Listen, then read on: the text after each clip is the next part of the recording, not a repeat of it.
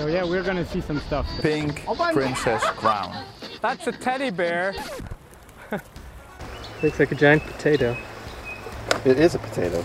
It's not, it's styrofoam. Never seen this much plastic in one place since I visited Beverly Hills in 2014. That was so good. What? Where did that come from? What? Who is this guy? Who is this comedian up here? Somebody took Boy and Slat. Everybody panicked. Welcome to Catching Up and welcome to Guatemala. I am on the Rio Las Vacas right now with somebody that doesn't get out into the field as often as he probably would like, from what I've been able to tell. Our very own Boyan Slat. Boyan, welcome. What are you doing out here? Yeah, so it's been an eventful week. We have been meeting many of the stakeholders involved with this river project here in Guatemala. And we've also been visiting this site where we're going to, or where we actually are constructing the interceptor solution now.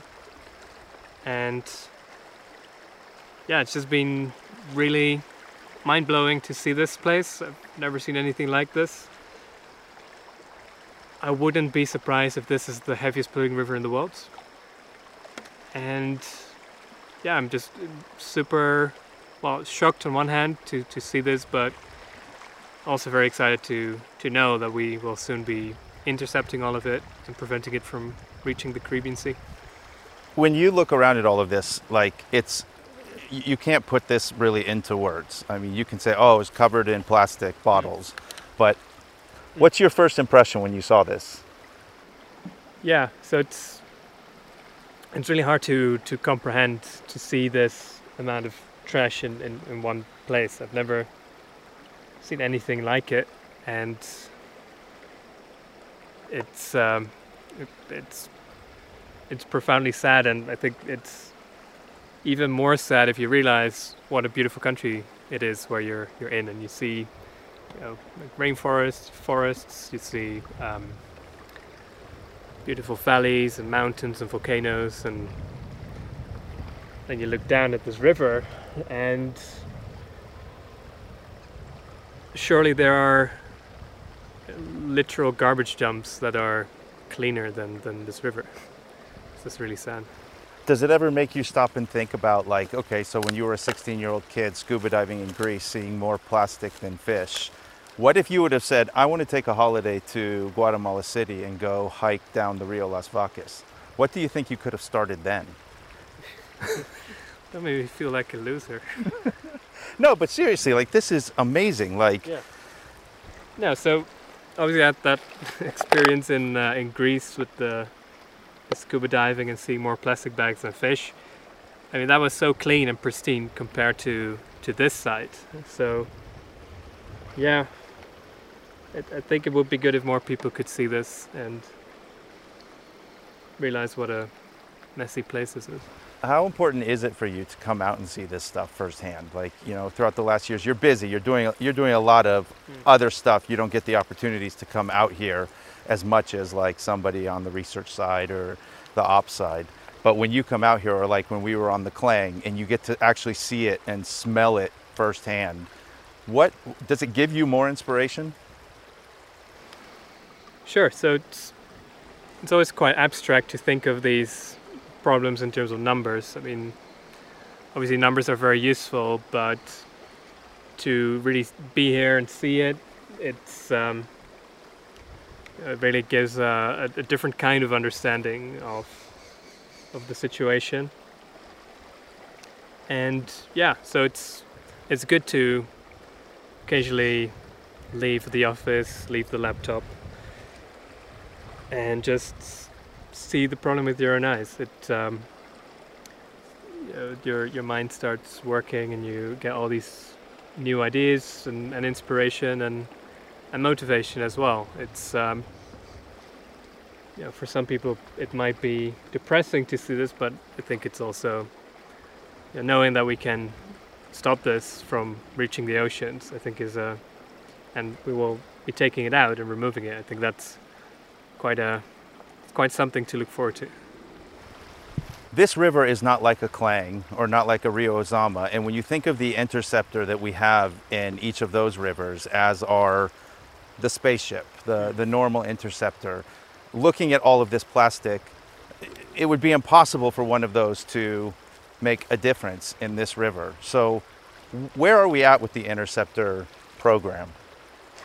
Yeah, so to be successful, we need to be in the right rivers with the right solutions.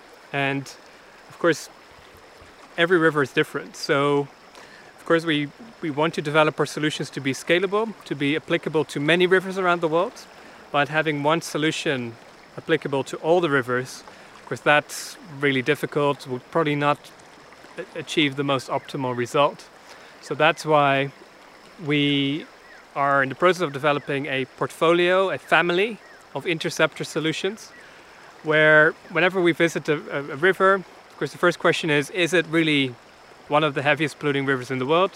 If yes, then the second question is, okay, what's the best way to tackle it? And that really depends on the circumstances. Is it a tidal river? Is it like a constant stream of plastic, or does it fluctuate a lot between seasons and days? How wide is the river? How deep is the river? All these questions really determine what the right solution is for that particular river. And in the case of Guatemala, it's a very particular situation where we're actually quite upstream. We're not at the mouth of the river. The plastic enters the river here on a flash flood basis. So most of the year there's no plastic flow, but then during the rainy season you see you basically see these flash floods bringing a tsunami of plastic into this valley, and the amounts of plastic are just so large that a standard interceptor would be full in a matter of seconds, and then I'm actually being optimistic. It's really crazy. Like behind me, I estimate that's maybe 2 million kilos of plastic just sitting here waiting to be transported to the Caribbean Sea, and this is just, of course, this is a small part of what's flowing through here. A couple of years ago, you and I stood out on a pier in Compton staring at Interceptor 004, and you said that the coming year was going to be make or break for the ocean cleanup. Yeah, I said that. You did? Yeah. How do you feel about that now, where we are getting ready to deploy numerous interceptors? Tell us what's coming up on the ocean side and just where we are as an organization and how you feel about this all now. So 2021 is a really important year for the ocean cleanup on all fronts, really.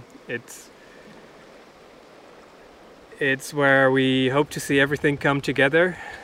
So in oceans, of course, we've done many years of researching the problem, developing the technology, iterating on it, and now, finally we think we have sort of a very robust concept where we hope to really show we can clean up the plastic at scale.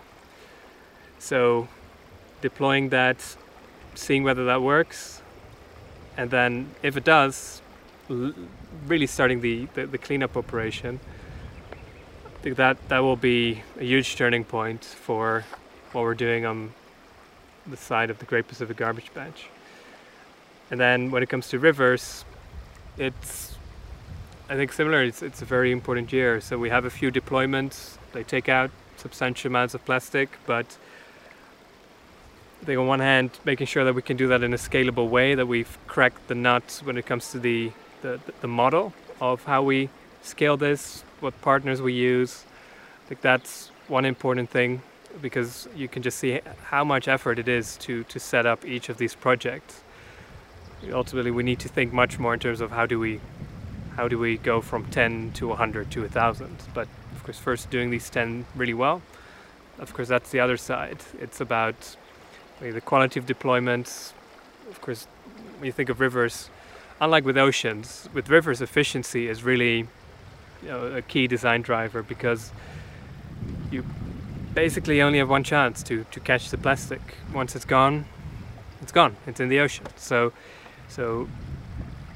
making sure that you really have the high uptime, the high efficiency of your barriers, and the reliability of your cleanup operation, and that you cover as much of the river as possible. Those parameters are really important for these first deployments to get to quality first before we really scale up as fast as possible. So yeah, I would say I feel like I sound a bit like a broken record, but it does again feel like a make or break year where we are investing a lot in the return to the Great Pacific Garbage Patch. We're investing a lot in scaling to more than 10 rivers by the end of the year. So yeah, there's many things that need to go well this year.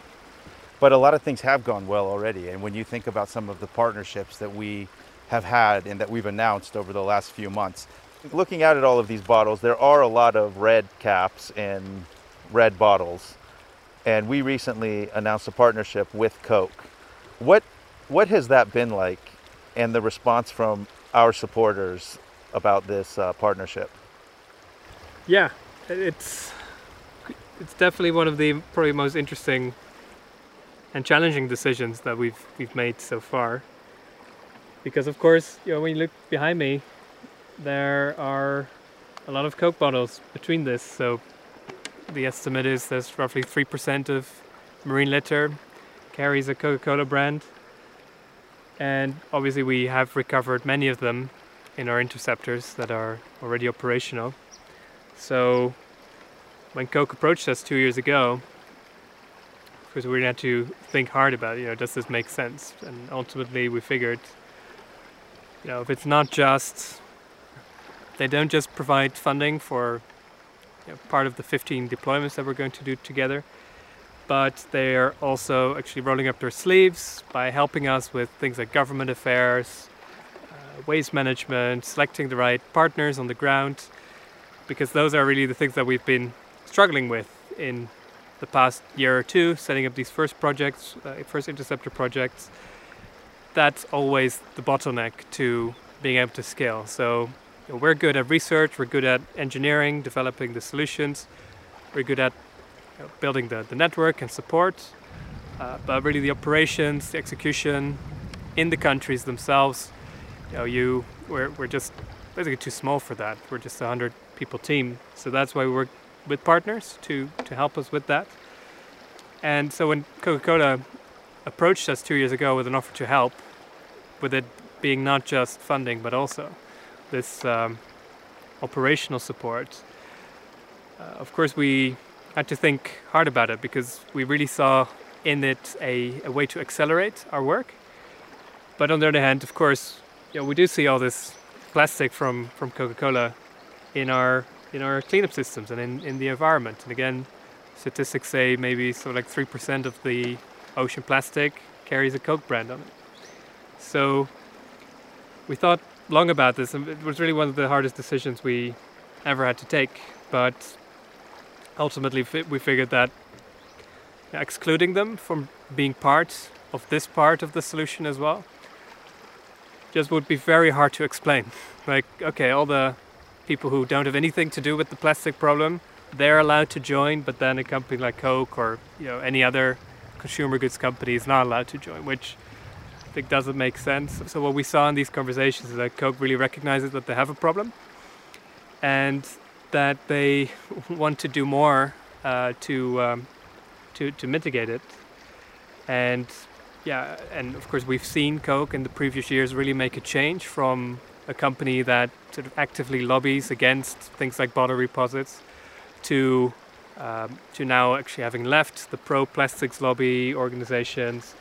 They have increased their plastic collection rates. Of course, they're not nearly there yet where they need to be. And I think, obviously, it can all go much faster in our views.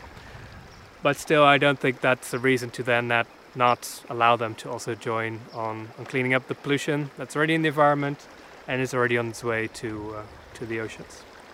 And one of the things that you just touched upon that I think is really good, though, to emphasize, is, one of the questions that I had when they first started was, I had this nightmare of like, okay, we're going to be out filming an interceptor and trash going up a conveyor belt, and we're going to have 10 Coke bottles there, and they're going to be like, oh, can we use a different shot? But they're not like that, right? No, exactly. So the spirit we've had these conversations in has been very open and constructive. So they know that a lot of the plastic bottles that enter our cleanup system carry Coke brands, and of course they wish that wouldn't be the case either, but they don't want to hide it. They understand that that's just reality right now. So that mutual understanding that Coke is part of the problem and that they need to do more, I think that's really sort of what's strong about this partnership. And not only do they see that it's a problem and that they are a part of it, but they're also saying the part that I think is really cool is that even Coke is saying, look, for this, it is not a competition. And they're saying, trying to get other bottling companies on board and say, look, and so what doors could this open in the future by Coke just saying, let's all do this, let's all take our part. I don't care if it's a blue bottle, a pink bottle, a orange bottle. So I think that's a very strong position that Coke is taking, is that they say there's, when it comes to this issue, we don't have competition. We should all work together to try and solve this. So there's no exclusivity for Coke to work with us, and they have actually explicitly invited their competition really to also join in to help do more rivers. So I think that was a really good statement that came out of the meetings we've had. Other than that, it's also great to see their scale of ambition. So these 15 rivers, they really see that as a start to see whether it works, whether we indeed complement each other. But then, of course, the next thing is that they have the ambition to help us get to 1,000 rivers, which of course will be really great. One of the other cool partnerships from this year is Coldplay. They are sponsoring Interceptor 005, which will be going in another interceptor to be placed in a river in Malaysia. How did that come about? How does a rock band team up with a ocean cleanup organization and say, hey, we want an interceptor? Yeah, so sort of through his mutual friends, I got connected to Chris Martin several years ago, and yeah, we quickly hit it off, and turns out he had been passionate about recycling for years already, and this issue, and yeah, it's really cool to have them on board. So then we said, okay, let's do this partnership, work together on the next concert tour, but also now them adopting this first interceptor of theirs, I think is really great, because of course not just having somebody fund an interceptor, but also I think the exposure that comes with it, because one of the biggest bands in the world right now, putting their name to it, using their platform to create more visibility for what we do, I think is really, really exciting. So, what's the relationship like with you and the band? Like, are they reaching out to you saying, hey, where's our interceptor? When is it going to be put in the river? Pretty much, yeah. We text back and forth quite a lot with the band, so we every time there's, you see, basically during this manufacturing process of their interceptor Neon Moon 1, you see it grow little by little. So every time there is a new update from the factory, sent through a photo, and of course they're excited to see that thing come alive. So yeah, they're really heavily sort of emotionally invested in the project. And what do you think about Coldplay? Did you always like their music? Yeah, so so personally, I'd say my favorite music is more like like late 70s disco, like new wave, psychedelic rock, which are a bit more niche than Coldplay. But of course, yeah, especially like their older albums, I think are really really great, and I used to listen to them before I knew Chris. So I remember some of the first times you and I went on shoots or we did stuff together, and you always have had stuff on your mind. You always are, your brain is always ticking.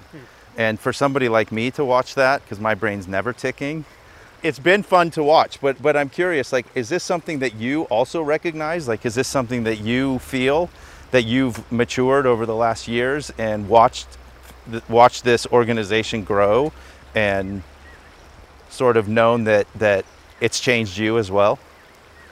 yeah, so the past 8 years have definitely been very intense, and